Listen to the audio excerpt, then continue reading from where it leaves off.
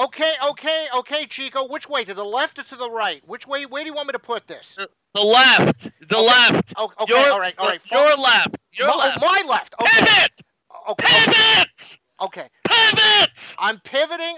Okay, put it down. Easy. Okay. Good. There. Okay. All right. Good. Okay. Now we got to plug it in now. We got to plug it in. All right. Good. I think the plug is by your Yeah, side. I got it right here. Right here. Make sure I'll just take out this nightlight. Gordon doesn't need it anymore. Right. Okay. So what we have. What? Oh, what do you mean Gordon doesn't need it anymore? Yes, he does. Find another outlet, buddy. Okay. Yep. Okay. Okay. I'll put the nightlight back in, but I'm putting this underneath. All right. I'm plugging this in. I'm turning this on. Underneath. Oh yes, because what we have brought back, because we didn't think we were going to be used it, so we put it in storage. Okay. Yes. And this is the Big Brother All-Stars Losers Lounge couch, and we have our first visitor. We'll talk about that. What else we got on the docket this week? Next, also on the docket this week, we review a return of the show that made Mark Burnett.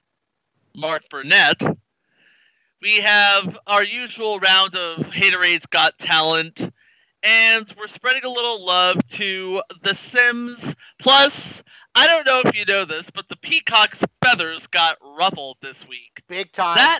Big time. That and a new game from the mind of our own brilliant Gordon Pepper here. Woohoo! And all that and more is coming because from somewhere in America, WLTI is on.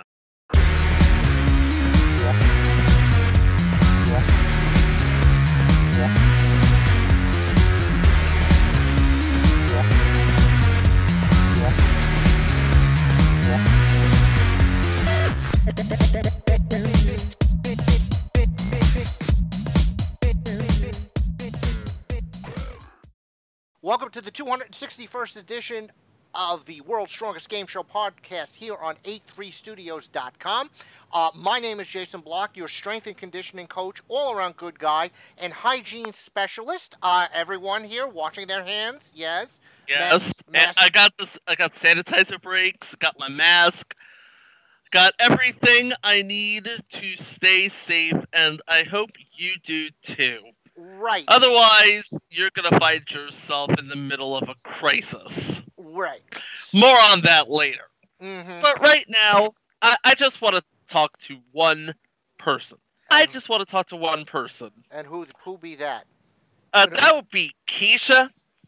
Oh, because she had this plan going into the Big Brother house, didn't really follow up on it, and of course made no attempt to even engage, anybody actually. So, Keisha unanimously gets the bums rush out the house. 13-0 the final vote. Now, before we go into the whole spiel that we did the little bit for, Gordon, why was she voted out 13-0? Well, it's very simple. It's really simple, and you can put a big old asterisk next to the season. Because part of the problem with Big Brother to begin with is that you need alliances, and you need them immediately, and that's the evolution of the game. At the beginning, you can get by with being a floater. At the beginning of this game, if you're a floater, you're in trouble immediately because you have no one to protect you. And that is exactly what happened to Keisha. She had no one to protect her. And so when Keisha and Kevin came up, Kevin found an alliance, Keisha didn't, and bye-bye. Bye-bye. Now I have it may repeat itself this week, but we'll get to this soon. Chico, for the first time this season, what did Keisha win? So, Keisha's not going to win the $500,000, but she does win a trip. To where, Chico? The WLTI Losers Lounge couch!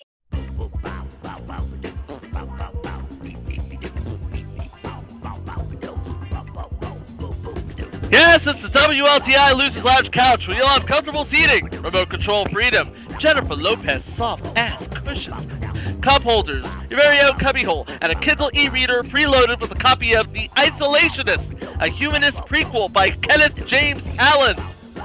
You like snacks? We got you. We got you. We got goobers, raisinets, pretzels, Oreos, Chips Ahoy, chilled Reese peanut butter cups. Now, Jason, Orville Red and Popcorn on board. Cheez-Its, Hot Cheetos and Takis, Fritos, Doritos, Sprees, Chewy Sprees, Moon Pies, Bunions, Pizza Prints, Bun Dip, Ruffles, Baked Lays. Hey, you thirsty? We got... You thirsty? You salty? We got drinks to quench your little loser thirst. We got Ocean Spray Ruby Red, Simply Orange, Simply Cranberry, Simply Lemonade, Tang, Coke, Diet Coke, Coke Zero, Cherry Coke, that nasty-ass orange vanilla Coke, Red Kool-Aid, Purple Stuff, Purple Drink, Sunny D, and of course, let's not forget, the #1 snack combination in the WLTI Losers Lounge couch. That, of course, would be Original Glazed Krispy Kreme Donuts and Izzy Soda. And remember, the #1 rule of the WLTI Losers Lounge couch. You can sleep on it, you can hog the cushions, you can hog the remote, but you do not hog the Krispy Kremes and Izzy Soda. Now y'all don't come back now, you hear?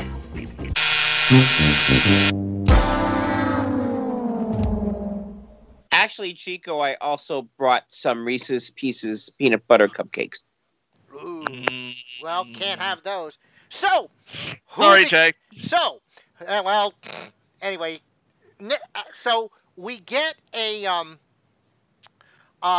new head of household competition, and yet again we have our actor friend who is doing a pretty good job in quarantine, playing multiple roles on the video Zoom camera. Okay, so we had a memory competition. Basically, you had Uncle Vito, you had Grandma, you had the mother, Linda, and the son. So, who wins the head of household competition? Memphis. Hi, Memphis. How you doing? Memphis. So, he and Cody decide what's going on, what's happening, etc., etc. And he's like, okay, we need to get these new schoolers out of here. So he nominates Nicole and, let me back up a little bit. Okay. So Memphis, right after the head of household, says, hey, everybody, use your safety suite for this week. Everybody's got to use their safety suite. That's what he says, yes. Right. And they're saying, no, because, Nicole isn't, because she's like, I'm not doing that because you want me to. And by the way, that was a smart move on Memphis's part, because he was trying to get rid of the competition to play for safety. That's actually smart. It's actually a pretty smart move. So we had, who did we have play for safety? Who do we have play for safety? I'm glad you asked that. Give me 1 second while I bring that up.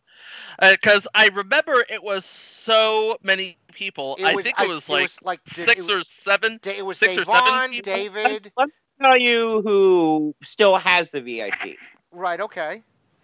Memphis, both Nicoles, Enzo, and Tyler. Amazingly enough, most of them are part of Memphis's alliance. And Cody too. Because did Cody play this week or no? Okay, I'll tell you right now. Davon, Bailey, Christmas, Kevin, Ian, Cody, and David all played. Right, so we're going to have 5. Nicole Anthony took a look at that and said, nah. You know what? I'm good. And what happened was that not really good. The competition was you had to balance 2 trays of drinks, a.k.a. puzzle pieces, on a very tilty table, if I remember correctly. Yeah. And the fastest person to do it wins safety, and that one was Christmas. She's safe, takes Ian along. Memphis was like, damn. So he nominated Nicole Anthony and David. Nicole, he did it because he was like, well, screw you, you didn't do what I told you to do.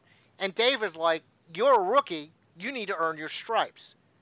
And people were not happy with the way he did that. Gordon let me ask you this. Do you think he was treated incorrectly or correctly? The two I think he's done a very horrible job as head of household this week. Let's start with that. Okay. So we have this way. Memphis better win the VIP suite next week. You think he's gone next week if he does I not? don't think he's gone. I think he's going to be in trouble depending on who wins head of household. Okay. And it's horrible for a number of reasons. A huge number of reasons. The first one is forcing everybody to play the VIP in itself and in All-Stars is stupid because he doesn't have that same rapport with either Ian or Cody or other people that are sweet talkers. Memphis is not. And everybody is very aware of what Memphis's game is at this point. So that's problem number one. Problem number two is you're putting up people that were neutral. You did not put up people that are in the alliance to get rid of you. That in itself is a problem. The two people that should have gone up are easy. It's Janelle and Kesar. You should have put them up. You know they're a couple. And you know they're a couple, and you know that they can't be... not only are they a couple, you know they do not have the safety advantage that they enjoyed last week. Correct, because they already used the VIP. Correct. So you knew automatically that you could have put them up. Now, this could have been salvaged if he backdoored somebody because he won the veto, but he decided not to use the veto, which is, again, stupid. Right. Because, so now he doesn't get rid of anybody who's targeting him, and if he loses David, he loses someone that could potentially have been part of his alliance. Right, which may or may not happen depending on, what's been going on and stuff. But I will tell you, Memphis has played a very stupid game. Janelle and Kesar should have been targeted. It would have been smart, because put it to you this way. When you saw Janelle and Kesar be the only people playing Safety Suite last week, not having it, it is a red flag. Hello, nominate us, the whole 9 yards. Didn't do it. Very dumb. Especially since they're not part of any of Memphis's alliances as of right now. Correct. Yeah. Mm-hmm. So, and by the way, it's stupid on top of stupid. Oh, and by the way, Janelle and Kesar are now part of a 6-person alliance which controls the vote. Right. Which he does not know about, I believe. Nope. Which he does not, and unfortunately for them. Or for Memphis, that's going to spell the end of David's stay in the house. And by the way, that has nothing to do with any fault of his own. This is not a what happened last year thing. Okay. Oh no, well yes, you're right. It has nothing to do with what happened last year because it's not a racist issue at all. The reason why David is leaving this week is because of two things. Number one, piss poor play on his part. And number two, piss poor play on Memphis's part. Oh, now, one question which we didn't ask last week, and then we'll move over to AGT. Paul Abramian said on multiple occasions in his Twitter feed last week, and this could have been a little bit of haterade, that there has been multiple pregame planning by certain people in the house. And he considers that cheating. Do you? Yes, but you also consider that to be expected in this game. Which is one of the reasons why I said you put a giant asterisk on this season and an asterisk on Survivor All-Stars with 40 winners. Or I'm sorry, with 20 winners in season 40. Because you have pre-game alliances and pre-friend alliances, and you're going to, because these are all people that after the series have hung out, and some of them are friendlier than other ones. Right. We all know this, which is why I hate All-Star seasons for that reason. Okay. It's much more fun to have 16 strangers in the house, and they're forced to play with each other. Pause. This time around, people know who they are and who they like and who they don't. I mean, it's one of the reasons why Keisha got knocked out, is that she didn't have those pre-existing friendships. And it's going to be a reason why David gets knocked out. Is it fair? No. That's why I asterisk it, because you're not getting the best of the best. You're getting the best of the pre-alliances. Yeah, you don't get the best of the best. You get the best of who you can find on short notice. And if you remember, maybe not last season, but the season before, you had a couple of pre-existing relationships that the producers didn't realize until it's too late. Guess what? It's bad. It's bad casting. Oh, but by the way, how have the ratings been? Well, they haven't. I mean, they're okay. I mean, they've been beating the competition, but they're nothing to write home about. I mean, any season, Big Brother's going to beat the competition unless the competition's America's Got Talent. And by the way, America's Got Talent is not doing well at all. Yeah, well, it's not doing piss poorly either. Well, they're doing fine in the ratings. The problem is not the ratings. The problem is, if you want to talk about not doing well, Tuesday's audition. Hey, that's what we call a segue. Ooh, okay. I felt sorry for Kenan Thompson because well, not really. He's got material for days. He is talented. Yes. Kenan Thompson. Before we get into it, here's what I liked about Kenan and Kelly a lot as judges is they just didn't say I liked it, I did. They actually gave every group pointers on how to get better. Yes, they did. And that is something that you're missing from America's Got Talent that needs to go there. And what I'm hoping for is that for the judges next year, that's what they put in. That's one of the things that Howard Stern was so good at, was saying, here's what you need to do to get better. And Piers Morgan, on a lesser extent, was that same sort of person where you may not have liked the way that he said something, but what he said was actually pretty smart. And also, it's just that, and this is why American Idol went to poop after Simon Cowell left, okay? Because everything was all nicey nice, and we can't say no to anybody, Well, and again, the nice thing about the Paula Randy Simon trio was the fact that you had, yes, Simon was Mr. Hate, but he always gave out constructive criticism, and so did Paul, and so did Randy. I mean, even Paula, in her way, when she was being saccharine, had comments, and she had pointers. And if you're smart, you listen to them. And so right now, let's listen to what Jay and I heard on Tuesday. So, Jay, start us off. All right, so we started with Kelvin Dukes, who sang Valerie. Oh, was that a bad choice for him? Yeah, I mean, Valerie's a pretty good song. I mean, it's my karaoke go-to. If you do it really right, I mean, if you do a song like that, you can't half-ass it. And he did. He did. Well, the problem is exactly what you just said. It's a karaoke go-to. It wasn't original. It wasn't a good idea. The orchestration of it wasn't very good. And he performed it like it was a dead mop.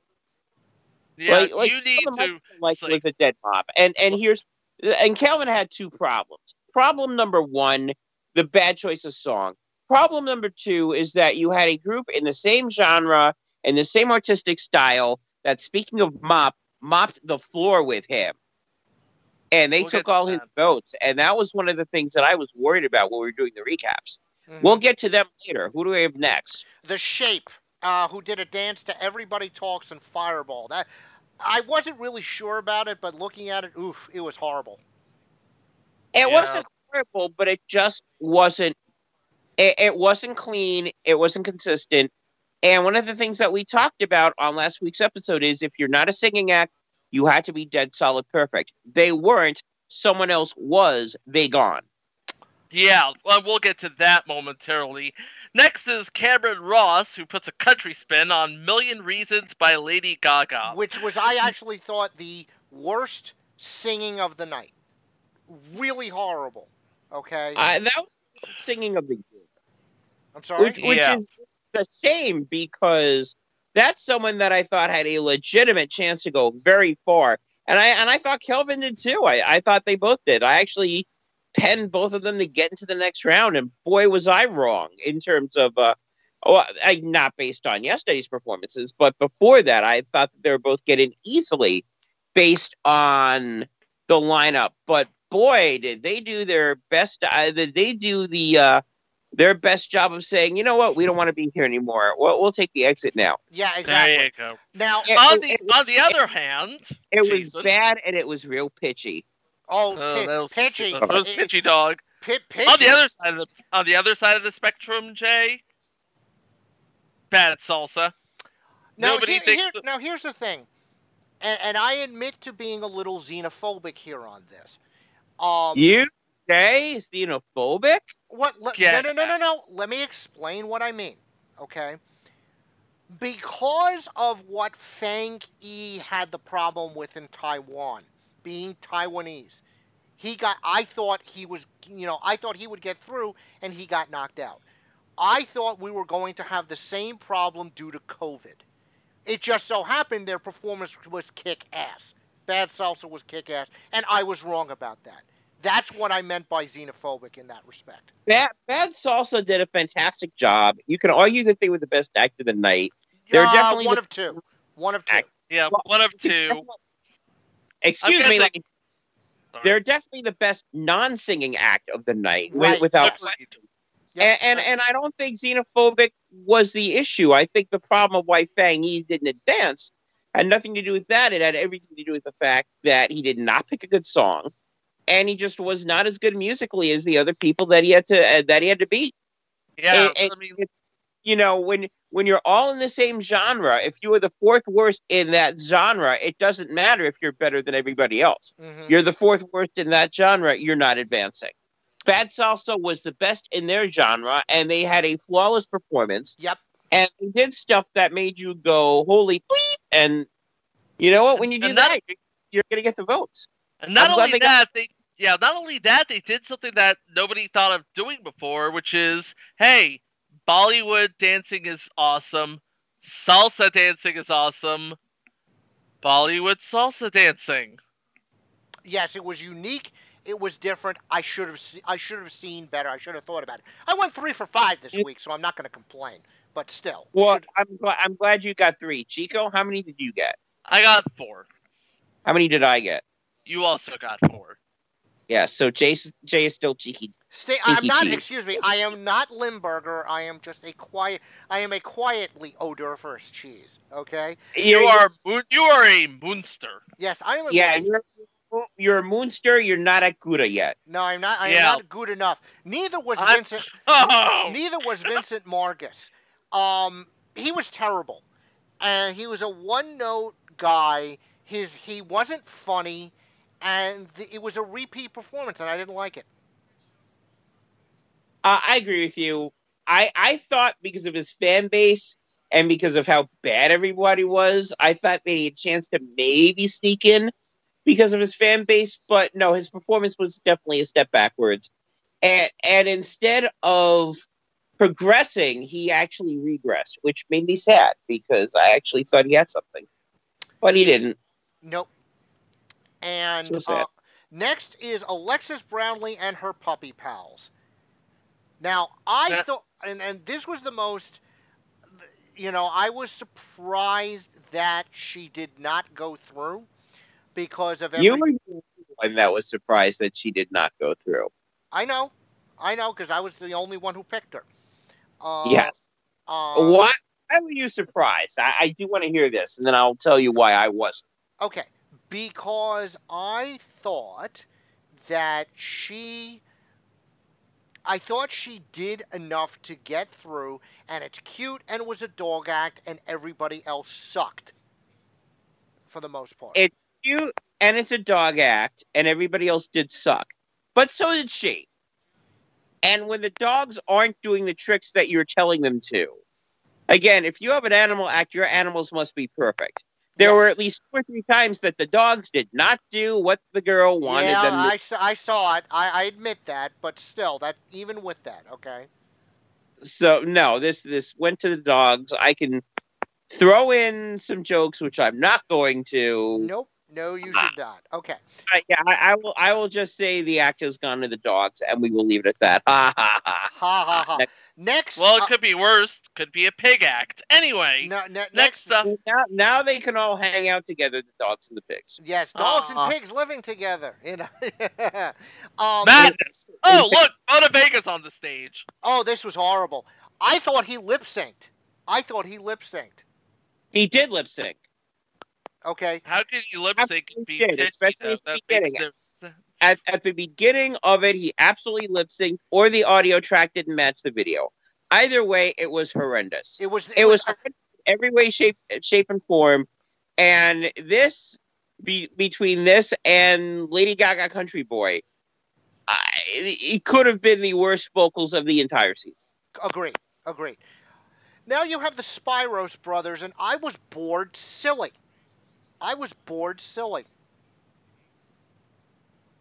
Yeah, you were bored silly, but you know what? I didn't see it as boring. I thought, it wasn't interesting, but how many Diabolo acts are you going to see on America's Got Talent? None. It was incredibly different, and I think that's what they had going for them, is that it was different. And the thing of it is, they also used the lot space to their advantage. Yeah, and yes, they did. I agree. But now the question becomes, what can they do? Because like Jay, I was bored silly. Yeah, okay. Then we start to get good, okay? Because, and I need to pull up where we are here. Yes. You had Daniela Tulashova, who sang Sign of the Times by Harry Styles. Contemporary song, executed well, and her voice was just spectacular. Best singer of the night. Best singular singer of the night. Correct. I want to say. Because she just hit all the right points. Good song choice. Sung it beautifully. Performed it beautifully. Drew the audience, the wall of the world, so to speak, in. And she was able to do all of that in that 90 seconds, and it was amazing. And that's why she was like top 3 for me.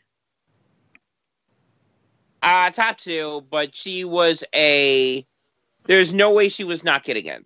Correct. None. It didn't matter. She sang circles among everybody else. This is one of the problems that Kelvin had, was that he ran into someone that was going to snag almost all the singing vote. And later on down the line, we'll discuss why he really, really ran into problems. Okay. Next is Jonathan Goodwin, a danger act who had to escape from being set on fire in 20 seconds, which he didn't, and he was set on fire, and still escaped from a box. Dad was not happy with this act because of the fact that he was set on fire, but to me, it was one of those insane, dangerous acts that I enjoyed for what it was worth. Here's one of the reasons why it fell into the judge's hands. Because I think your dad and I got the exact same vibe out of it. Which was, oh no, the trick didn't work, he's on fire. Mm-hmm. And it's all in the presentation and the showmanship. He had to get out of there before the fire went over there and he was put on fire. Because for me, it really felt like act gone wrong. And you can't have it act gone wrong and expect to get votes. Which is why it didn't surprise me that it went all the way down to the judges. I thought he was going to get in because, again, you don't have any magic tricks, any magic danger tricks coming up. So I thought he was going to get in, especially against the dogs. But he's got to do better in terms of performance than that, or he's not making the finals. True. Speaking of somebody, we were speaking of somebody. Now somebody who doesn't have to, now a group of people who don't have to do much to make the finals. And that would be Voices of Our City Choir, who sang Stand By Me. I don't know what... This felt like, honestly speaking, this felt more like a political thing than an audition, okay? It wasn't, the singing wasn't good, but the backstory got him in. This is exactly why Mr. Williams from last week got in, okay? Well, I agree with you here today. And I actually, again, like almost everything else, I thought the audition was better. I thought this was a step backwards. And Chico, I'm going to disagree with you. They did not do themselves any favors yesterday. They've got a lot of work to do to get to the finals because depending on who they're up against, they can run into some problems. They did not do a great job, but they did a much better job than what Kelvin Dukes did. And that is why they're in, and that is why Kelvin is out. So the Duncan Save eligible acts were Alexis Brownlee, Jonathan Goodwin, and the Spiros brothers. The first semi-finalists were Voices of Our City, duh. The next one was Bad Salsa, who beat Vincent Marcus. Mm-hmm. Oh, and by the way, Voices of Our City beat Cameron Ross and Bonavega, not a surprise. Then you had Tulashova versus The Shape and Kelvin Dukes. Tulashova is in. The Duncan Save went to the Spiros brothers, which shocked me a little bit. The judge's choice went to tie of a 2-2, but Jonathan Goodwin got America's vote.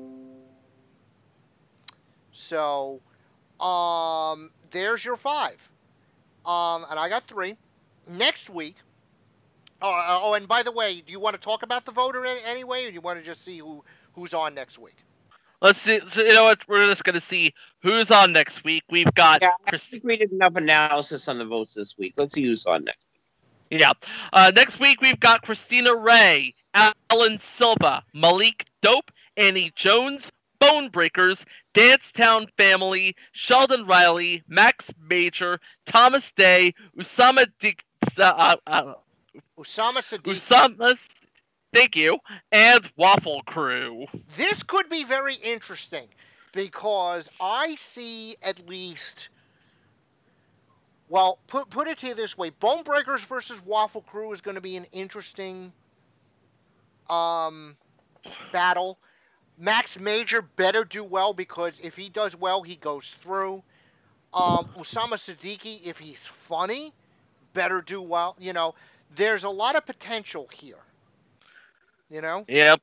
There's going to be potential, and there's also going to be some singing because singing. Anywho, what? Yeah. Well, not much for this week. So hey, we got all our singing out of the way. We need a good week because the first 2 weeks of the semifinals have been dreck, to say the least.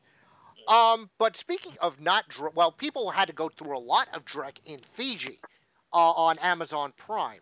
All 10 episodes of the newest series from Mark Burnett and the original creator of Survivor, the World's Toughest Race Echo Challenge. Now, this was a series on Discovery for a while, but got brought back, correct? Yeah. Well, it was on MTV. Then it was as Road Rules. Then it was on ESPN as something. No, really? Hold on. That's not what it was.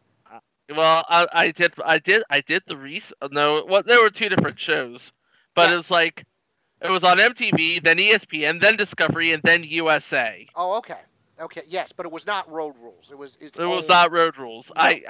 Yeah, sorry about that. Anywho, but yeah, now it's on Amazon Prime as World's Toughest Race Eco Challenge Fiji, where you have a bunch of teams of racers making their way across Fiji. By any means necessary, it seems like. And what's the prize on this? I want to say there was the $100,000. Okay. $100,000 at the end of the rainbow. Mm-hmm. Yes, exactly. And there were 41 teams, and again, this is Survivor.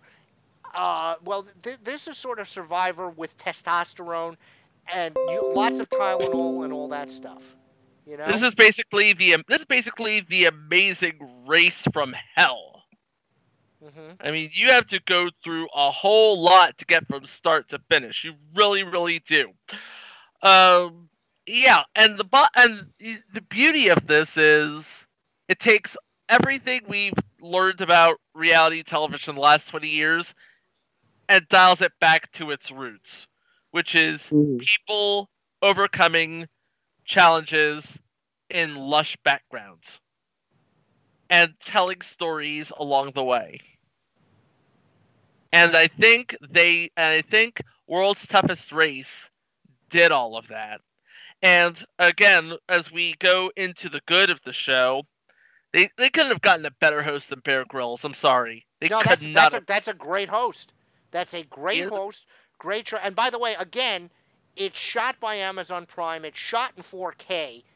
Gotta look beautiful, you know. Yeah, I was gonna say one of the things that I loved about this, the production values are amazing. The aerials are incredible. It's everything is very believable. I liked the contestants. They were fun. There's a lot of good about this show. And I thought the hosting was pretty good also. It was pretty on point. Yeah, and you know what? Bear Grylls did not mince words. He says, "Embrace the hurting. You're going to get blisters. Blisters heal. Get over it." Yeah, and again, this is this is Survivor for non-wimps, and I don't mean that And again, I'm very happy. Like I said, I'm very happy about the show. I liked it a lot. This is an A- for me. Uh, you know what? I think this is a solid A. It is a very solid format. It's done absolutely beautifully. Amazon just ticked off all the right boxes on this. It didn't tick off all the right ones for me. There for me there was still some bad. I like the premise a lot. I like the theme a lot. The contestants for me were very take it or leave it. So casting may be needing to do a little bit better on a season 2, but I thought the game itself was great. The pretty much everything works, and the show for me works. So solid B. But it's something you can binge on Oh, you know on Yeah. Amazon yes. and do it. And it's free with your Amazon Prime membership. Yeah. It is. And all 10, like you said, all 10 episodes are available right now. Right now. Yes. So that's a weekend project for you guys. Yes. Yeah. And by the way, check it out. I mean, is it one of the better new shows of the year? No, but like I said, it's one of the. I'm saying to you, I'm glad to see it back. We'll see what happens. Depending on with COVID and stuff, when the next one will be. But it's good to have it on Amazon Prime to watch. Yes, very much so. Now, Chico, this next story broke, I believe, and I'm looking at it here. This broke yesterday, about 36 hours ago, and this one is pretty big. Yeah. What do you get when you have a network head and an extramarital affair, allegedly? You get a network head exiting his network because after disclosing an affair and an extortion attempt, NBC Universal Vice Chairman Ron Meyer exited the company effective immediately. And frankly, it came as a shock to, well, pretty much everyone because, and I'm taking from an article from our friends at Deadline, Ron Meyer has always been considered a mensch, a former Marine who could be tough when he had to be, back when he, Mike Ovitz, and a few others built the Creative Arts Agency into a powerhouse that swung the pendulum in favor of actors and filmmakers. He would fix problems quietly behind the scenes, or try to. So for this to all come out, it's like, really? Well, Serious? well, it's very interesting because again, this this is um one of those things. This is part of you know, the Me Too cancel culture movement. And again, he's one of the older guys. And again, different era. And I mean, this is a guy. His statement is, "It is with a heavy heart that I announce my departure from NBC Universal." This is from Deadline. "I recently disclosed to my family and the company that I made a settlement under threat with a woman outside of the company who made false accusations against me. Admittedly, this is a woman I had a very brief and consensual affair with many years ago. I made this disclosure because other parties learned of the settlement and have continuously attempted to extort me into paying them money, or else they intended to falsely implicate NBC Universal, which had nothing to do with this matter, and to publish false allegations about me. After I disclosed this matter to the company, we mutually decided that I should step down from my role as vice chairman of NBC Universal. I spent 25 years helping grow and support an incredible company in a job I love. It is the people at this company that I will miss the most. I regret what has happened, and I'm sorry for all the people in my life that I may have let down, especially, most importantly, my family. Well, Gordon, you know that's lawyer speak, right? I was about to say, my God, the Fantastic. legal. I Okay. know it's a fantastic media apology. That is a media apology. Okay. His bio has been scrubbed from the NBC, corporate site. Um, he was promoted to vice chairman in 2013. He also worked on the Universal Pictures. He also co-founded CAA, which is the Creative Arts Agency, in 1975 with Mike. Oh, the biggest agency in Hollywood, by the way. I was going to say that's a powerhouse agency. That's one of your big five. Okay. So and from what he did, he's had an amazing entertainment career. He's done a lot of stuff. It's unfortunate that this is how he leaves. It is. It is. But he wasn't the only one. But remember, NBC is cleaning house in a major way right now, because it seems like NBC had toxic environment. Look at Paul Taleggi. We talked about that last week. Okay, he goes out. On the December show, 3 producers this week have seen their employment terminated within the Ellen DeGeneres show. Right. So NBC is showing that they're not bleeping around. And now you got to think that if you are, let's just say some scoring judge on America's Got Talent, you're wondering if this is what makes her happy enough that she doesn't file any more lawsuits at NBC or AGT or a combination of both. Yeah. So you're looking at a whole lot of house cleaning. Everybody's P's and Q's have to be in line. Otherwise, there's the door. Yeah. And the thing is, now, especially with, and I'm just going to say it, especially with the cancel culture, right or wrong, you're going to have to be, put it to you this way, we're going to see a lot of people that we know of that are going to go away because of this. Okay?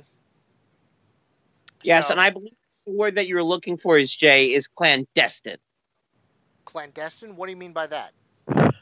If you want to keep your job right now, that is what your record needs to be. Yeah, clandestine, right.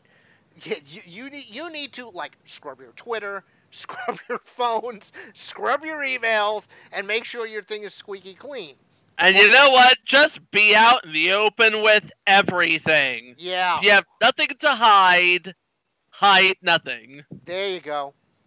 So, there's that. So you guys have something about a show that ended last week? Yes, we do. It's a show called The Sims Sparked, which was the latest entry into TBS's E-League, but it was basically done as a reality show instead of an actual competition, where you had 4 teams, and they were basically making little movies out of The Sims. That's cute, isn't it? Mm-hmm. It's cute, but it's also irrelevant, and it makes me question what the whole point of the challenge is.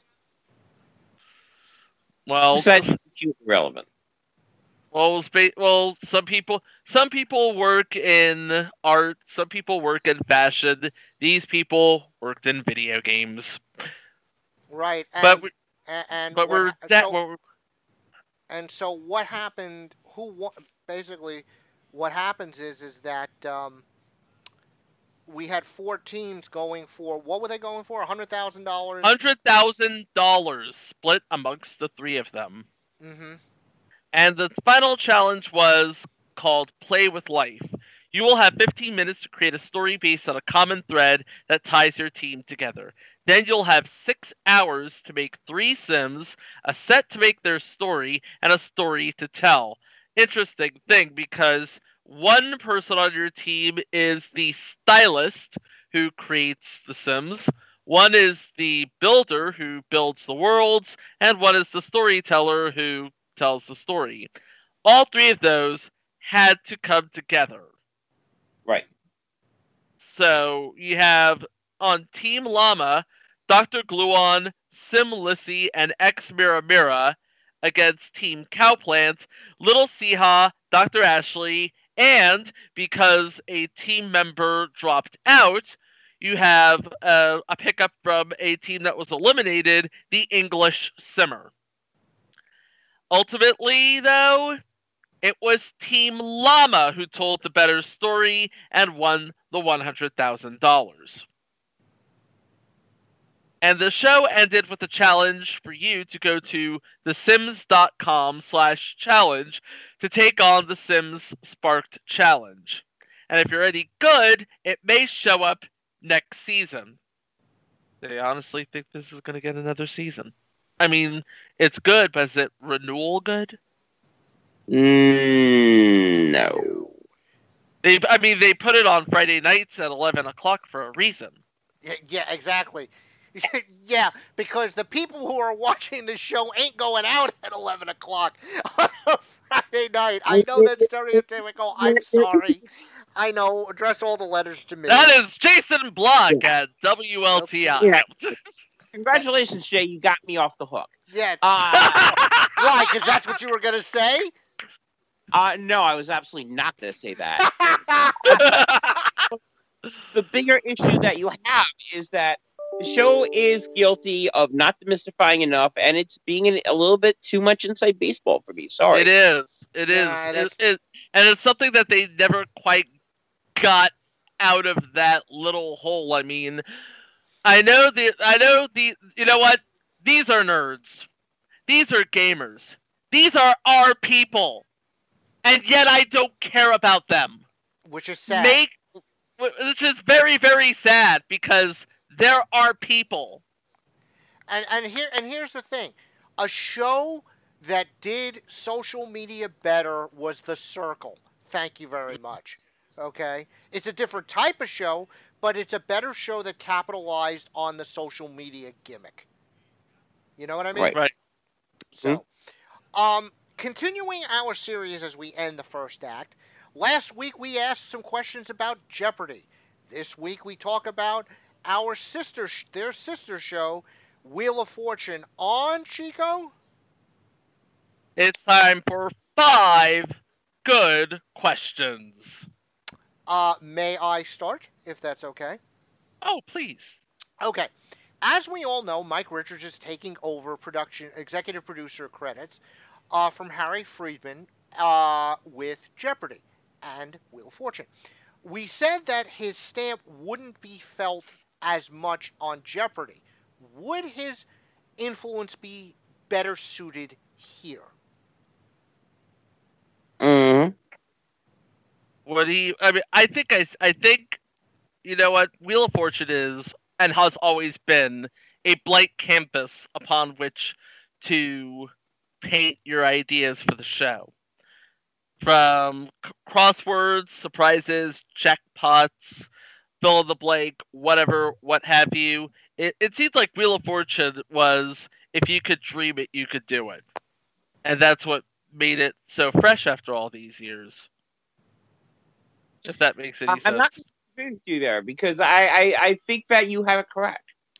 I do too, and I think that Mike Richards is going to get to play a little bit more here than he will on Jeopardy, because he doesn't have to do much there. Here, clay can be molded, if you know what I mean. I know exactly what you mean. Wheel of Fortune is basically the sandbox of game shows. Well, yes. Even more than The Price is Right, if you think about it. Okay. Next one. Next one.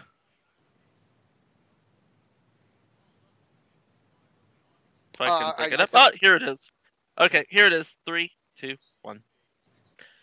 What, if any, changes are in store this season on Wheel of Fortune? Well, first of all, we all know the bonus minimum will be 38,000 because it'll be season 38. We know that much.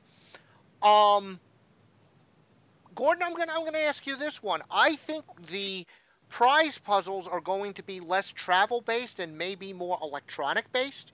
They tried to do that last year a couple of times, but I. Yeah, they're pretty much gonna have to be, because again, these are now starting to be taped now. There is no vaccine. That can change by the time some of the shows have been airing, but as of right now, it's still a COVID-19 world, and therefore you still need to ask those questions. Right, and I think we're going to do that.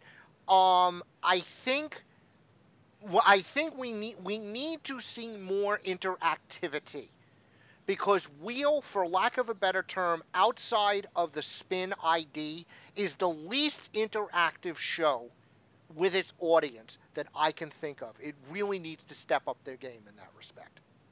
Mm-hmm. They do.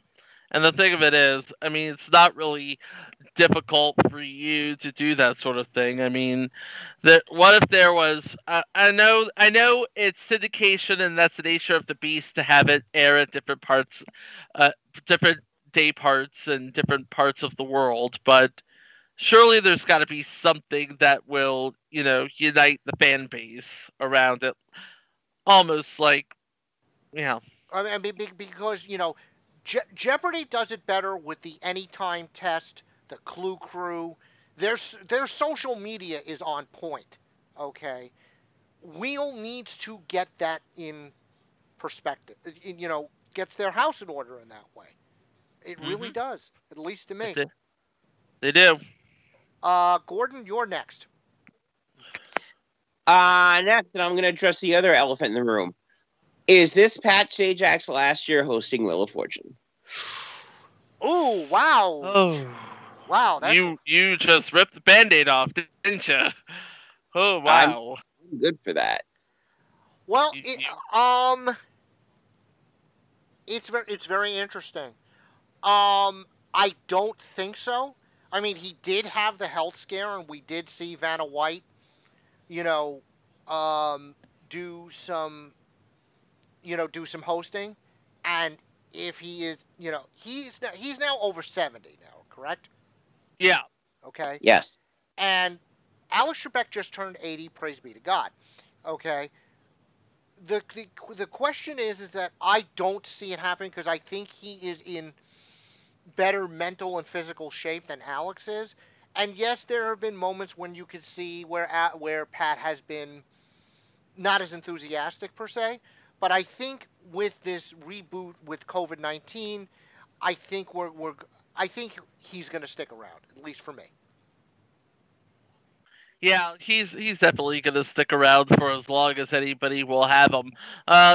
Except for the major health scare, Pat Sajak has been a pretty decent, pretty solid presence on the Wheel of Fortune set, which, by the way, I imagine is going to get a slight revamp in order to fit in with the COVID-19 guidelines for social distancing and such.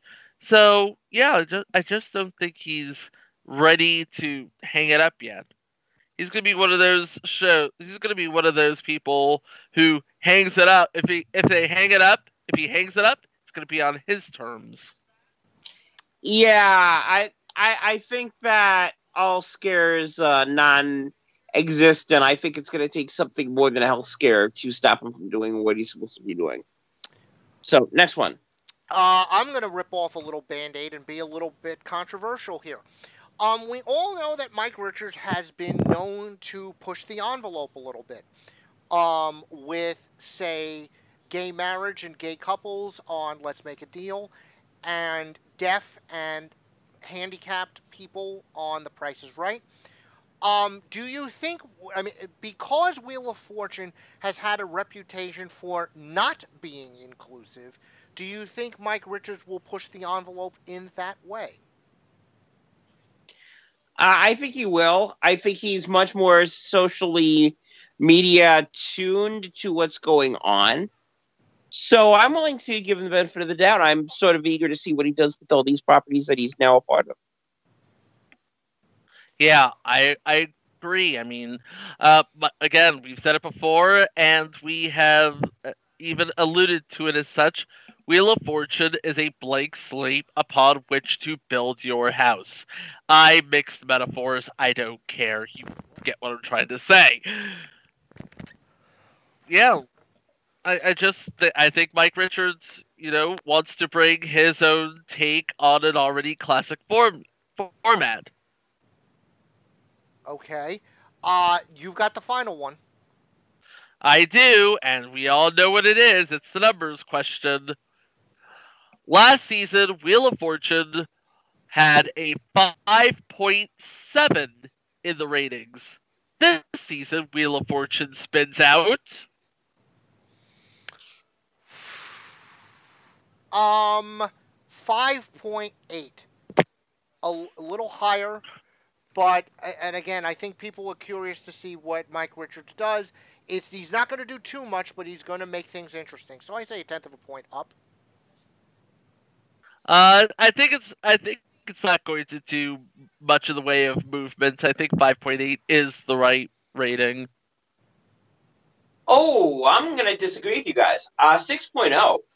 And the reason being is got nothing to do with Mike Richards, and it more has to do with Pat Sajak, as in if this is going to be the Pat Sajak farewell tour, people are going to want to see it and sop it in, because again, there was a time last year you didn't have Pat Sajak. So I think there'll be more curiosity than what's there. So I'll go 6.0. Okay. Cool. What's our show next week? Are we going down to Atlanta and Family Feud? We are going down to Atlanta and Family Feud. Okay, let's do that. And let's close out segment 1. What's coming up next? Still to come on the big show, it's a world premiere game from the mind of our resident mad science genius, Gordon Pepper. But first, it's all the news you didn't even know you needed to know with Gordon Pepper and Jason Block. My name is Chico Alexander. 6 to 8 with A3 Studios, your home for We Love to Interrupt. You give us 22 minutes. And we'll give you 22 uses for the dogs that no longer are going to be on television. Woof! And remember, kids, have your pets spayed or neutered. We'll be back right after this on A3Studios.com.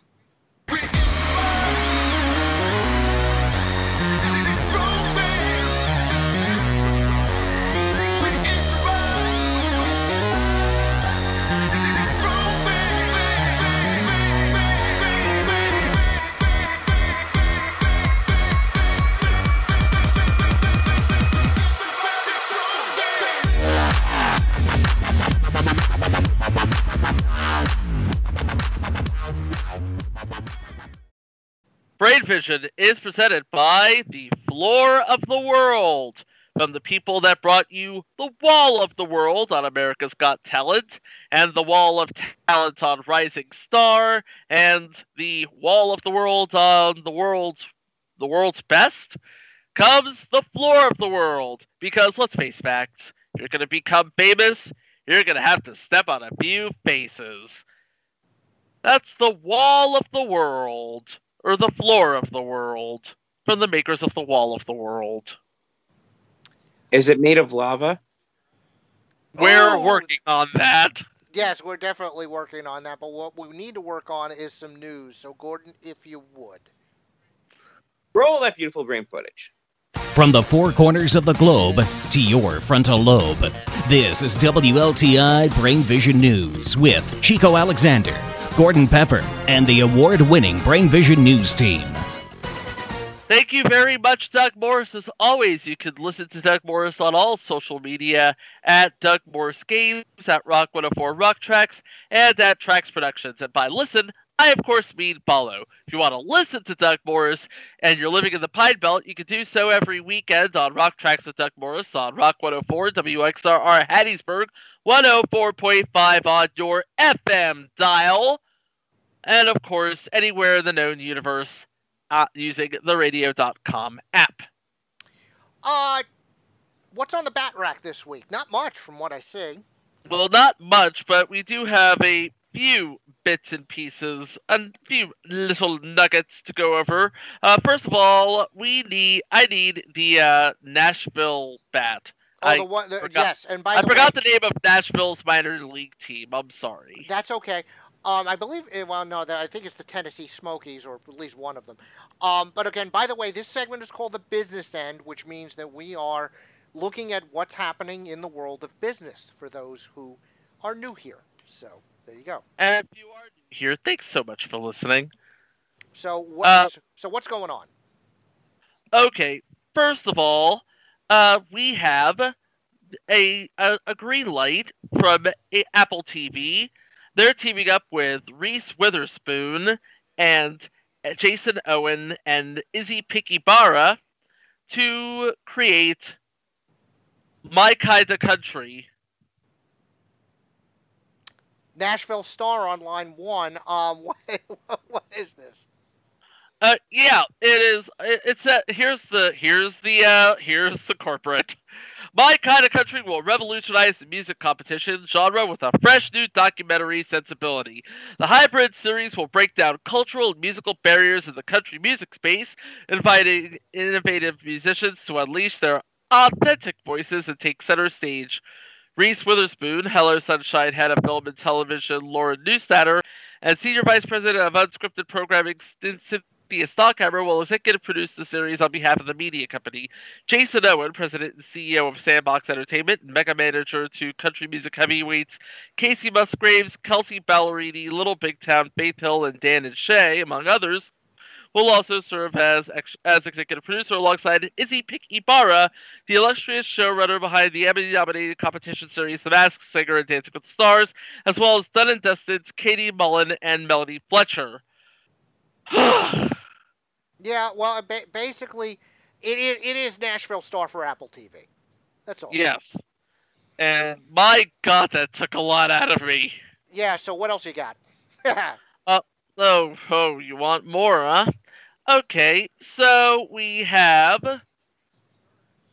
the gangs almost all here on American Idol, that being the host and the 3 judges. Ryan Seacrest, Lionel Richie, Katy Perry, and Luke Bryan will return to host and or judge the series. The one question mark remains in-house mentor Bobby Bones. Well, we'll see. We will see. I'm also sending you something that may be a going global story for later. But Gordon, you have the date book. Do you mind if I read it, please?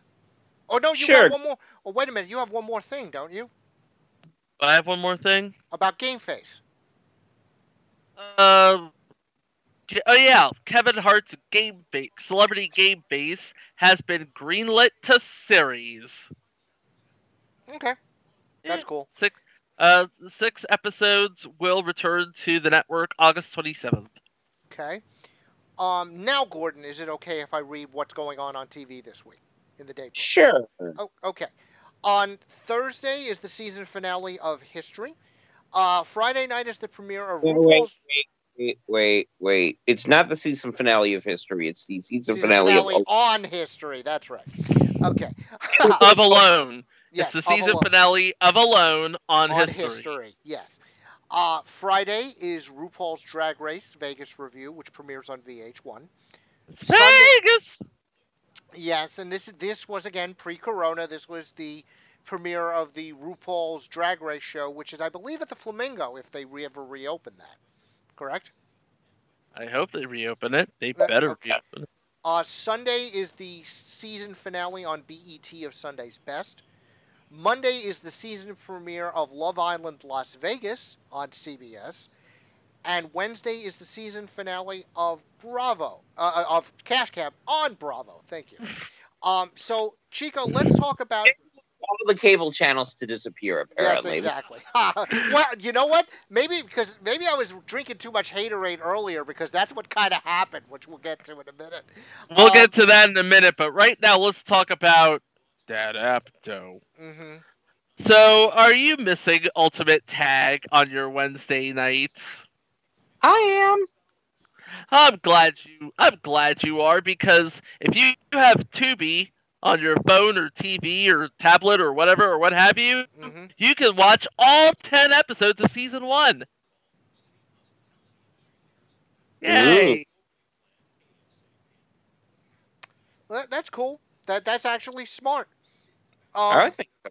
Very smart. But Gordon, we're bringing in the whiteboard and writing down not so smart stuff. What's up? Oh boy.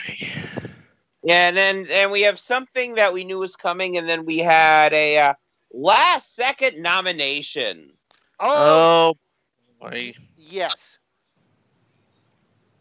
But let's start this way. Are you smarter than a Squidbilly? Yes. Yeah. A singer actor by the name of Unknown Henson. Actually, that's his stage name. His real name is Stuart D. Baker. Well, he was on the social medias.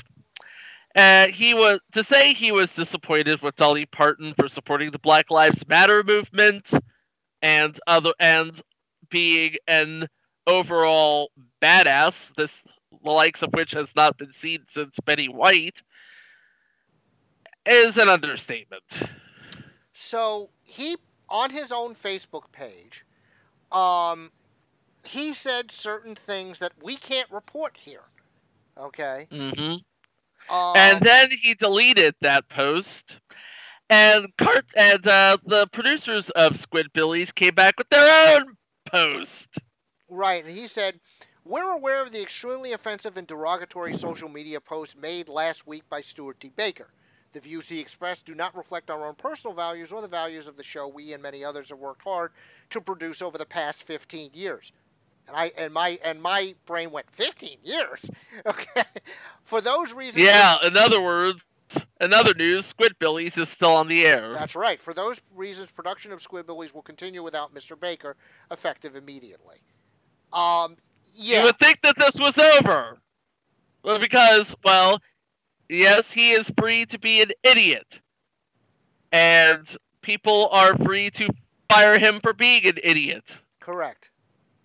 And you'd think that you would take this as a teachable lesson. A follow-up! Yeah. Folks, I've been fired from my cartoon show. I've lost my endorsements and my chance of ever being booked by any music venue as Unknown Henson again. I just hope you beeps are happy. They are, actually. They quite are. You took a good man and talent down. You succeeded. Be proud that you ruined a person's life all because of...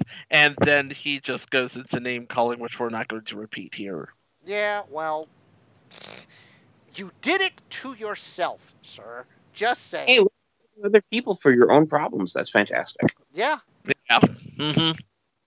Yeah, well, now... The person knows that he screwed up all by himself. Yeah, because this guy... This happened tonight, if I'm not mistaken, yes? Go on! Okay. Are you smarter than Tom Brenneman? That would be... Oh, boy, yeah. Okay. So, he was on... Okay. Gordon, you and I have both been on both sides of the guardrail when it comes to producing stuff, right? Yes. What is the one rule about microphones that we should all learn? Well, there's two things. Number one, always know when they're hot. Number two, always assume that they're hot. And number three, when they are hot, you don't say anything that you don't want your grandmother to hear. Correct.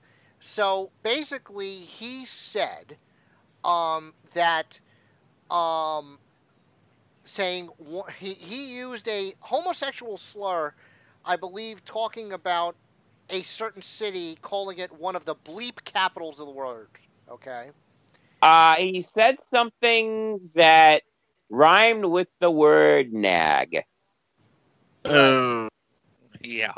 Right.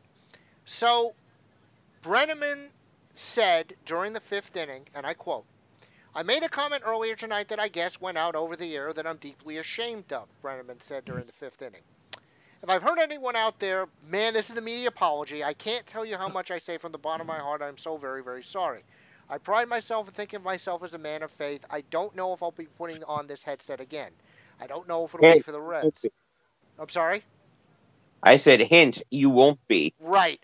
"I don't know if it's going to be for my bosses at Fox. I want to apologize to the people that signed my paycheck, for the Reds, for Fox Sports Ohio, for the people I work with, for anybody I've offended tonight. I can't believe to tell you how deeply sorry I am. That's not who I am." God, I've heard that before. It never has been. "I'd like to think I have some people that can back that up. I'm very, very sorry, and I beg for your forgiveness. Jim Day will take you the rest of the way." And then Chris Wells told him, "You're a good man, Parker. Hang in there." So, all I can say is, did you have that punched up and ready to fire automatically? Because it sure as heck sounded that way. Yeah, well, all I just say is that's a media apology, and again, Mr. Brenneman, you did it to yourself. So, well, let's move on to some haterade, and one of our favorite streaming services shuffled the deck. Yeah. Can we have some zombies, please? And when we have them, can they strut down the runway? "You better work, brains. Sashay away." My "You brains. better work." You better work. Right, because Pluto did some rearrangings and they added some cool channels. Okay, they did. Okay. Mm-hmm. And the restructured lineup, It made a lot of things easier to find. Like, you have entertainment, reality, travel, home and food, crime, sci-fi, movies, music, right, geek stuff. Yeah, and lots of good stuff. Although they moved Buzzer from channel like 199 to 540, and I was really kind of upset about that. But anyway, so they added 12 new channels, including the Three's Company channel, Johnny Carson TV, nice, Dabble, Loop, The Rifleman, Demand Africa, Western TV, Classic TV Comedy, Classic TV Drama, Love Stories, Suspense, and Fantastic. Well, that's all well and good, but certain channels have been dropped, like, for my favorite thing, the Chris Angel channel went bye-bye. Oh, yeah. But a bigger channel went away, didn't it? The RuPaul's Drag Race channel. RuPaul Drag Race is now gone. The episodes have now been combined with a new channel called Celebrity. Mm-hmm. Which makes absolutely no sense because, yeah. You know what? It could have been so much easier to put them on the logo channel. Just saying. Could have, should have, would have, didn't. And by the way, now we've had the zombies on the runway. Now can we just have them running? Brains. Zombie. I've heard of zombie runs, but this is ridiculous. Well, this is also ridiculous. It is now almost official. The $1 Million Mile has now been Zombie Chow. But that should surprise nobody. No. Much like Tim Tebow's career with the Mets. How? It started out big and then it just fizzled. Anyway, where is Tim Tebow, RuPaul's Drag Race episodes, and the $1 Million Mile all going there, Mr. Alexander, sir? We're going to the UK for 3 different stories. First one is the return of Lingo on the UK screens with Adil Ray hosting. We all know how to play Lingo. Mm-hmm. It's the game of 5-letter words and balls. Hey, there's a 5-letter word. Balls indeed. Okay, and the second story is The Masked Singer is returning to the UK with an audience. But without Ken Jeong because, well, travel. Because Corona. Corona. Travel restrictions. They don't want any Americans and messing up all their British recoveries. Uh-huh. Well, So replacing him is Mo Gilligan, and he joins, of course, Davina McCall, Rita Ora, and Jonathan Ross. Mm-hmm. Okay. And third? And third, I don't know if you know this, but a second season of Supermarket Sweep has been commissioned And filmed. and filmed. It is going to be on ITV, the mothership, instead of ITV2. And not only that, we have Celebrity Sweep. Oh, God. Really? So, well, wait. Here are the teams. Scarlett Moffat and Jacqueline Jossa, Martin Kemp and Roman Kemp, Denise Van Outen and Joel Dommett, Wayne and Frankie Bridge, Martine McCutcheon and Jack McManus, J.B. Gill and Aston Marigold of JLS, Jordan Banjo and Perry Keeley from Diversity, Megan McKenna and Jenny Ryan. Yes, I'm looking at it right now, actually. Yep. Gabby and Kenny Logan, Joe Swash and Ratzi Chinyanganya, Melanie Walters and Joanna Page, Paul Merson and Harry Redknapp, John Barnes and David Seaman, and from Birds of a Feather, Linda Robson and Leslie Joseph. Rounding out the lineup are Rita Simons and Chizi Akadolu, Ricky Haywood Williams and Melvin Odum, Andrea McLean and Nadia Sawala, and from Emmerdale, Charlie Webb and Matthew Wolpenden. I only know like 3 of those people. Well, no, but I'm just saying, I'm looking at Radio Times. Yeah, it starts September 1st, and they're doing the regular ones and then the celebrity ones for charity, I believe. So, yeah, good for them. Awesome. Yeah, great. It is very good for them. Yeah, and you know what? Those are some media hoes in the UK. Do we have any around here? I'm glad you asked that question. We talked about the Idol signings. We talked about Kenan Thompson. We talked about Love Island getting ready to open. Right, that's at the Colwell Hotel, I believe, in Vegas.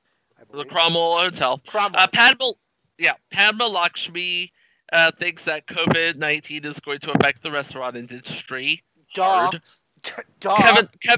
Kevin Hart is not about cancel culture, and he's not about to accuse Ellen DeGeneres and Nick Cannon of anything because he knows those people. And also, he and Will Smith are going to do a reboot of Planes, Trains, and Automobiles that has been floated about. I don't know if that's a good idea. No. And those aren't pillows. Lauren Burnham and Ari Lowendijk are trying for another baby after their last baby ended stillborn. Dean Ungler thinks something's rotten in the state of Bachelor Nation in regards to the upcoming season of The Bachelorette. We all know how that is. Mm-hmm. And Ellen, we talked about Ellen DeGeneres promoting 1 and firing 3. Promoting 1 and firing 3 executive producers. Weakest Link turns 20. And Alexander Armstrong and Richard Osman are going back for 227 more episodes of Pointless. Oh, by the way, John Legend, Chrissy Teigen, also expecting a baby. Yes. Julie Chen Moonves goes into detail about her endings things on Big Brother. Mariah Carey, Judge of American Idol, got a new album coming out called The Rarities. And JoJo Fletcher is going to be subbing out for Chris Harrison for a while because he had to break the bubble to take his kid to college. Yes, good for him. I mean, Family first. Although, if I'm being completely honest, and I'm speaking from a place of experience now, would have been better suited to just stay remote because Yeah, I read that article too. nationwide, and I'm in the thick of it. I know you are. We know you are. But none of them are your hoes of the week. Hose? 14 of them. Damn. Oh, I know who you're talking about, I think. You think? Yeah, I do, because I've got my dancing shoes on and my tuxedo going. You know why? I think do that's know right. why. Is that right? I do know. Yes, you are. Good. Okay, so good for you. You get a cookie. Anyway.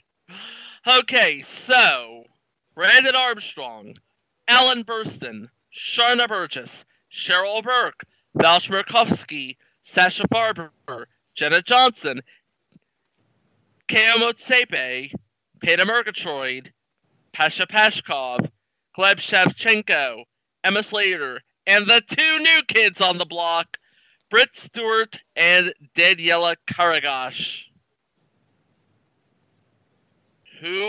They are your 14 professionals on the upcoming season of Dancing with the Stars, which they are committed to getting on the air September 14th.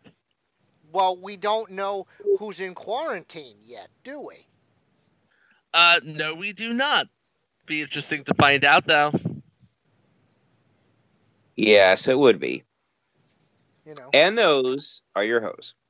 And that is Brain Vision. Jason, if you would, please. I am shutting down. So what's your game this week? Oh, gosh. Gordon's going to have a time of his life explaining how his new game works.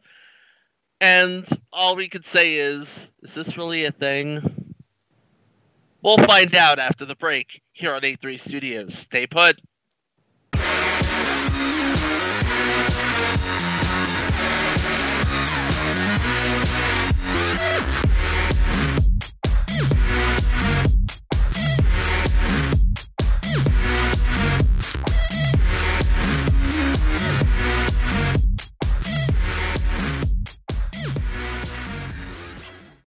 Brain Vision has been brought to you by Dancing with the Stars on the Floor That Is Lava. Ha! That's a hot dance hall. That's hot, man. That's a hot dance hall. Yes, it's hot, and the person that gets voted out turns into barbecue because we need a good barbecue. Because hot things are hot. That is Dancing with the Stars on the Floor That Is Lava. Coming to a Mix and Match near you. Ooh. Damn, that's hot. Damn hot. Yeah. But, oh, wait a minute. That would be considered a thing, and that leads to the newest game that we have here in WLTI. We haven't debuted a new game in a while, and this is a fun one, and even though I've developed it, this actually sort of came from the mind of Chico, because one of the things that he constantly says is this a thing? I do So say that a lot. You do. So now we're going to put that to test, and the new game is called Is This a Thing? We're going to be discussing things that are happening, and you tell me and each other if they are trends. Because we have okay. Got it. a new game. Okay. I got this. That Okay. should be fun. So this should be an easy one, and it'll be easy and quick. It'll be fun. So let's start it off with this question. On America's Got Talent, I believe 7 or 8 of the 10 acts that have advanced are singers. Is this a thing? It's always been a thing. Okay? Because as we all know, the majority of people who have won America's Got Talent have had some singing talent in some way. Okay? This has always been a thing. It's not about America's Got Talent. It's America's Got Singers. So, yes, it's been a thing, but no, it's not new. Yeah, it's definitely a thing, and it's been a thing for quite a while now. Jason is absolutely right, and he's got the. I can count on one hand the number of winners who have not been singers per se. Kenichi Bina, Wlti Dogs, Matt Franco. That's pretty much it. And the people, let's see, 2, 3, I'm just saying 4, 5 of the 10 that have moved on. Sorry, 6, the choirs is Have been musically inclined. that is correct. Because I'm sorry, 1, 2, 3, 4, 5, 6. Because you got the number right. 6. It's good. Yep. You did good. Okay. You did 6 out of 10. Yeah, so you're correct. It is a thing. So, what is the next thing or not thing? Well, let me say my thing. I have to say my thing.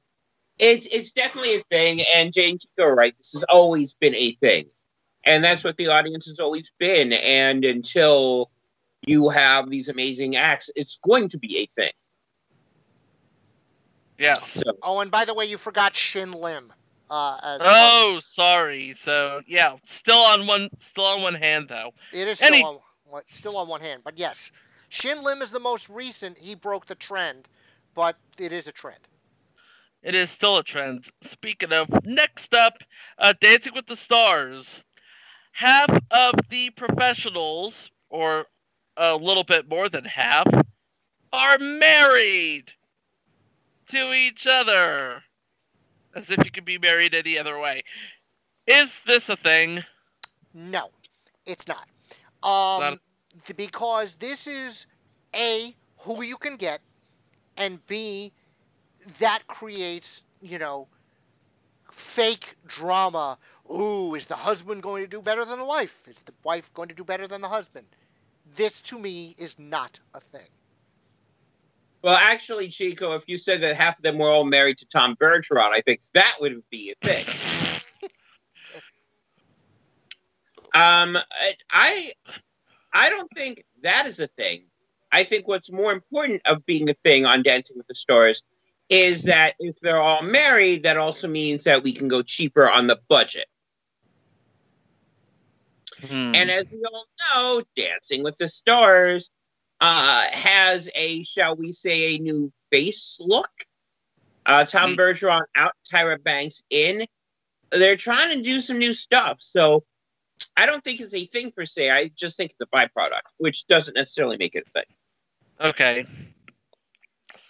What about you? It's not a thing. I mean, these pros have been on the show forever. They are part of the Dancing with the Stars pantheon. Just so happens that they're all on the show together. Again, this is not a time for what's right. It's a time for who's left. If that makes any sense. Mm-hmm. It does. It does. All right. Next one. We see. We see a number of syndicated game shows getting back to starting to tape.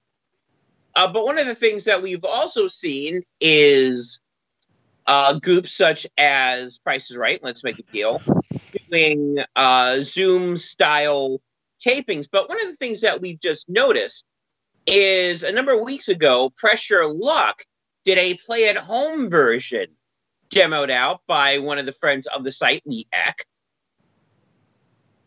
which featured contestants playing from home and playing for prizes. So here's my question. Is this a thing? Playing at home for prizes? Oh yeah, as long as people are making the choice to stay at home, and we do hope you're making the choice to stay at home if you are able to, as long as you have that opportunity, then it's going to continue to be a thing. And it's basically supplements the contestants that you get from California only casting, which by the way is also a thing. Well, I think you're missing the boat here. It's a thing for a different reason, okay? Most of the game show attempts at home have been what I call good tries. The Press Your Luck proof of concept video was very interesting to me because that showed that if you have the right electronics and the right technology, it could work. So I'm going to call it a potential thing. Can I do that? A potential thing? Or do I have to be? Our rules. We can do it if the heck we want. You want to make it a potential thing? It's a potential thing. It's a potential. There you go. It's a potential thing. What about you, Gordon? I think I'll go with Jay on this. I think it's a potential thing because 25 words or less is going back into production, and they sort of have that same setup in mind. You know, the RuPaul's Drag Race season finale had all three contestants performing using the same background stuff that they were mailed, and they're doing it from the sanctity of their own home. Yep. Well, I think it has the potential to be a thing. So it's a thing in the thing. Thing in the works. It is definitely a potential thing. It was a potential thing. Next up. So Ninja Warrior shot an entire season and switched up the format to fit A, a bubble, and B, the need for more content. So switching up formats to fit inside our COVID world. Is this a thing? You bet your ass it is. Because America's Got Talent has done it, American Idol has done it to success. The Voice has done it. And honestly, I think the America's Got Talent making the live performances the way they did. Oh, and by the way, the WWE is doing it too, with a debut of a technology called WWE Thunderdome, which is putting fans in a virtual setting in the Amway Arena. So yes, this is definitely a thing. The one thing that you omitted, which I'm going to add in, is the NBA is played with that technology also, where you now have virtual fans in the seats. Uh-huh. So it's I definitely think it's a thing. And in terms of changing but here's what I don't think is a thing. I think adding virtual is definitely a thing. I don't think changing the format is going to be much of a thing. I think that I think that there may be something close to a thing in what I'm thinking of, which will be next. But you didn't really see format changes. You just saw them changing the set, but that's not really a format change, at least not yet. We'll have to see how the whole Ninja Warrior thing looks on TV and plays out. Right. So what about you, Chico? Oh, it's definitely a thing. I mean, we need content. If we can produce the content safely, which it is proven that we can, as long as you leave absolutely zero room for error. This is going to be easy. But again, this is like, and I hate to borrow this phrase from John Hudson, but you have to take care of the pandemic broccoli in order to get your entertainment dessert. True. That's so. You have to eat your broccoli before you get your dessert. Shout out to Hang Time. Next, Gordon. Next one. Now, as we've seen, we've had the new Love Island, but not really an island. It's more of a love. We're going to hang out outside a hotel. Love Inland. Love Inland. Yeah. Oh, I like that. Love Inland. Very good. Very good. Copyright Dino Alexander. Anyway. To add to the rest of our copywritten phrases on the show. So we have Love Inland. That we have, and they did a whole show. Now, Survivor can't get to an island. So could we be seeing Survivor Las Vegas? Is this a thing? No. Oh, no. Las Vegas ain't that tribal. No. Hey, Chico, you and I have been in Las Vegas. It is that tribal. However, trust me, we have walked. Okay, we can talk about certain people we saw at 2:00 in the morning in front of the Paris Hotel. Okay, you know what I'm talking about. It's tribal. I know exactly what you're talking about. Okay. there, there were certain people in chats and not much. Okay, bring it back, Jay. Bring it back. But seriously, folks. Come back to us. We're over here. Yeah. But seriously, folks. Survivor is a travelogue. Survivor is... You need a competition. I mean, Love Island is about, hooking up and getting somewhere. Vegas is the perfect thing for that. The format for Survivor does not fit an urban setting Las Vegas. So, no, it's not a thing. I think it may be a thing later on if Survivor can't get to where they need to go. And if we can't do foreign traveling, I can easily see an American version of Survivor somewhere in the United States.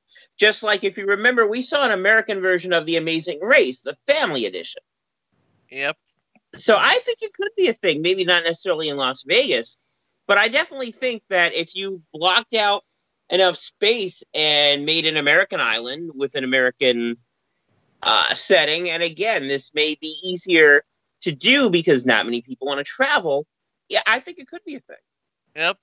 Let's see. I think there are a couple deserted beaches on Puerto Rico.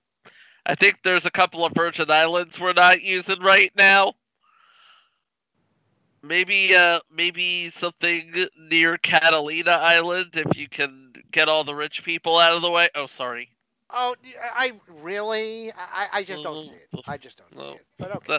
I'm just throwing out thoughts here, okay? Mm-hmm. So what's the last one, Chico? Okay, the last one.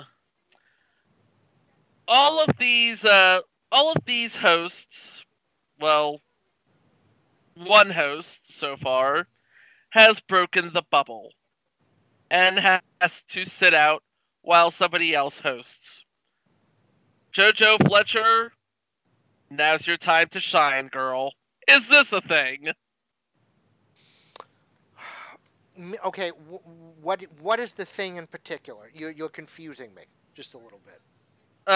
Substitute hosts for hosts who have to break bubbles for one reason or another. Again, this is a potential thing. Because right now, Steve Harvey is in Atlanta right now. Yes. We don't know where Drew Carey and Wayne Brady are, and we don't know what's going on. Pat Sajak, Vanna White, and Alex Trebek are in California right now, and they're in their sort of bubble. Okay? I don't see it yet happening that way, but I will say potentially, and the potential is very small. I definitely think that it could be a thing. You definitely have substitute hosts standing by waiting in the wings in case the major hosts can't do it. So, yeah, why not? It could be a thing. And it would be a great opportunity for other people to be able to step up and show their wares. I also think that eventually in the future, if things stay like this and you have hosts hosting at home, yeah, it'll be a thing. Yeah, this has been, it's been a thing for a while, dating back from the days of Jim Peck on The Joker's Wild to assorted hosts on Who Wants to Be a Millionaire, and now you have JoJo Fletcher on The Bachelorette. So it's gonna be a thing. I mean, it's always been a thing. It's just a thing with The Bachelor. It's just The Bachelor's turn right now. And now our next thing is just going to break. We're going to wrap this one up right after this.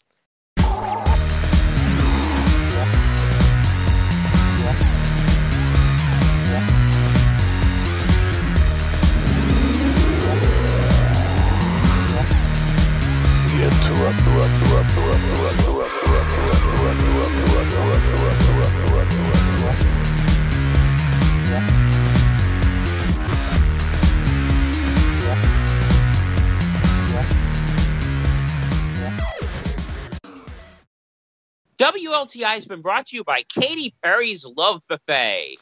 Just like couples compete in order to get into their own music video. But just like the Katy Perry video, if you lose, you'll be on the video and getting eaten. That is Katy Perry's Love Buffet. Bon appetit, baby. She's very pregnant in that video, by the way. Yeah, we are talking about daisies, right? No, we're talking about pie. Pie. I have not seen that video.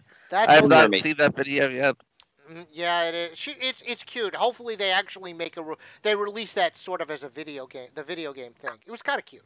It was kind of okay. Nice. Well, speed round time, and let's start it now. A, who's going home, and B, who's in trouble on the Big Brother house. Bye, David. We hardly knew ye. And who's in trouble? Oh God, this is gonna be really. If an alliance member doesn't get, if say, maybe Devon gets head of household. Ooh, boy. Oh, but yeah, I've called them the Bay and Day show. Yeah, the Bay and Day show. America's Got Talent. Give me an act that's going to go through next week. Max Major, I think, if he can step his game up, because his game's already been stepped up. If he can step it up a little bit more, that spot is his. I'm gonna say Waffle Crew. I'm sorry? I'm gonna say Waffle Crew. Well, we'll see. No, I'm asking, do you want to predict one, or are you just gonna wait? Oh, no, I agree with Chico. I'm gonna go with Max Major. Okay. And anything else? Let's talk about Tough as Nails. Young has finally bought it, so we're down to the final 5. Who does not make final 4? Well, I have to see who that is, per se. We have Callie, Danny, Murph, Linda, and Miles as your final 5. Okay, I am going to say Callie as the one who does not make the final 4. Just different off the Murph. Okay, you know what? If this wasn't a meritocracy, I would say Murph, but it is, so I'm going to say Callie. There you go. Alright, so we talked Big Brother, America's Got Talent, Tough as Nails, and that's really it. That's all. Love Island! Is Vegas really gonna work? I mean, are people actually gonna buy into this? Yes, because it's content. And people want to see hot people under the age of 30 be stupid, and we... No, they don't! Yes, they do! Well, I don't! You're not... Do you know what... You know what hot people under the age of 30 do? They congregate next to each other. Next thing you know, it's my problem! Yes, we've seen the campus, yes. Yes, I know it's your problem, but I'm telling you, people want to see it. Love Island will be successful, sadly. Okay? Something that we haven't discussed, holy moly, we're getting close to that $250,000 put. Does anybody make it? Yes. No. Ooh. No, I mean, okay. they can offer it. Doesn't mean somebody's going to make it. I mean, it'll be interesting, and I can't wait to see it go down, but I just don't see it happening. By the way, they are casting for season 3. Oh yeah, season 3 is a definite. I mean, you can that's one that you can easily socially distance on. Oh, but totally. something that we don't want to socially distance ourselves on is correspondence. Do we have any? Do we have any? Not any mail, but we could have something on our Twitter feed at Game Show Newsnet.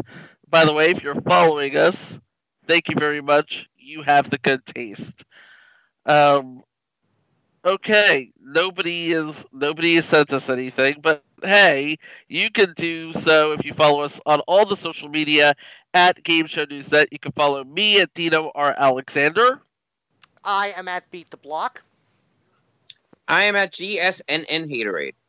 And the network is at 83 Studios, that's the number 8, THREE Studios, where you can find out about everything going on from all of our podcasts network-wide. For example, we were going to do something about the BS Big Show, about football, but it's not important why. But next time we get together, we will be talking about postseason bubbles, campuses coming under fire to decide whether or not they want to have a football season, and of course, The Washington professional football team doing something that they have never done before, nor has any NFL team done before. what's that? They hired their first African American president. Nice. So we could talk about that. Touch 'em All is covering baseball. I think Corona. We're hoping that Corona has not reared its ugly head in a little while, but we actually can talk about the baseball itself, which has been interesting to say the least. We Pixel Nation, we have video games. What's happening now with New York opening their bowling alleys? Is the UBA going to finally get back to stuff, Gordon, or no, or what? Well, I'm actually going to be interviewing somebody from Paradise Lane, so we'll find out more about that on the interviews. That's cool. We can talk, and of course, tomorrow night is the NAWC, and we're going to be talking about a very scary incident that happened. We're going to talk about that with Nikki Heyman and the crew, about Sonia Deville being terrorized in her own house and stalked. You guys read about that article, didn't you? Scary stuff. Really scary stuff. And we're going to talk about the do's and don'ts of wrestling etiquette, and we're going to talk about the road to NXT TakeOver 30 and SummerSlam, which happens this weekend, which is going to be very cool. And, of course, all the shows here on 83studios.com. But, Chico, you have another show to promote, don't you? Yes, we do. It is called. It was a thing on TV. Thank you very much. And over the last week, we did a couple of back-to-school shows. One was the 3rd annual collegiate cheerleading championship. Not so much for the cheerleading, but for the fact that it was disco meets the 1980s. Disco variety meets the 1980s. For more disco variety, we also included, and this is going to be dropping on Thursday. It's up now. It's up now. Yes. Playboy's Roller Disco Pajama Party. Really? Yeah. Hey, it was a thing on TV. And we also have a mini-sode called Mr. Microphone. Oh, okay. Well, that hasn't been up yet, but we'll talk about that.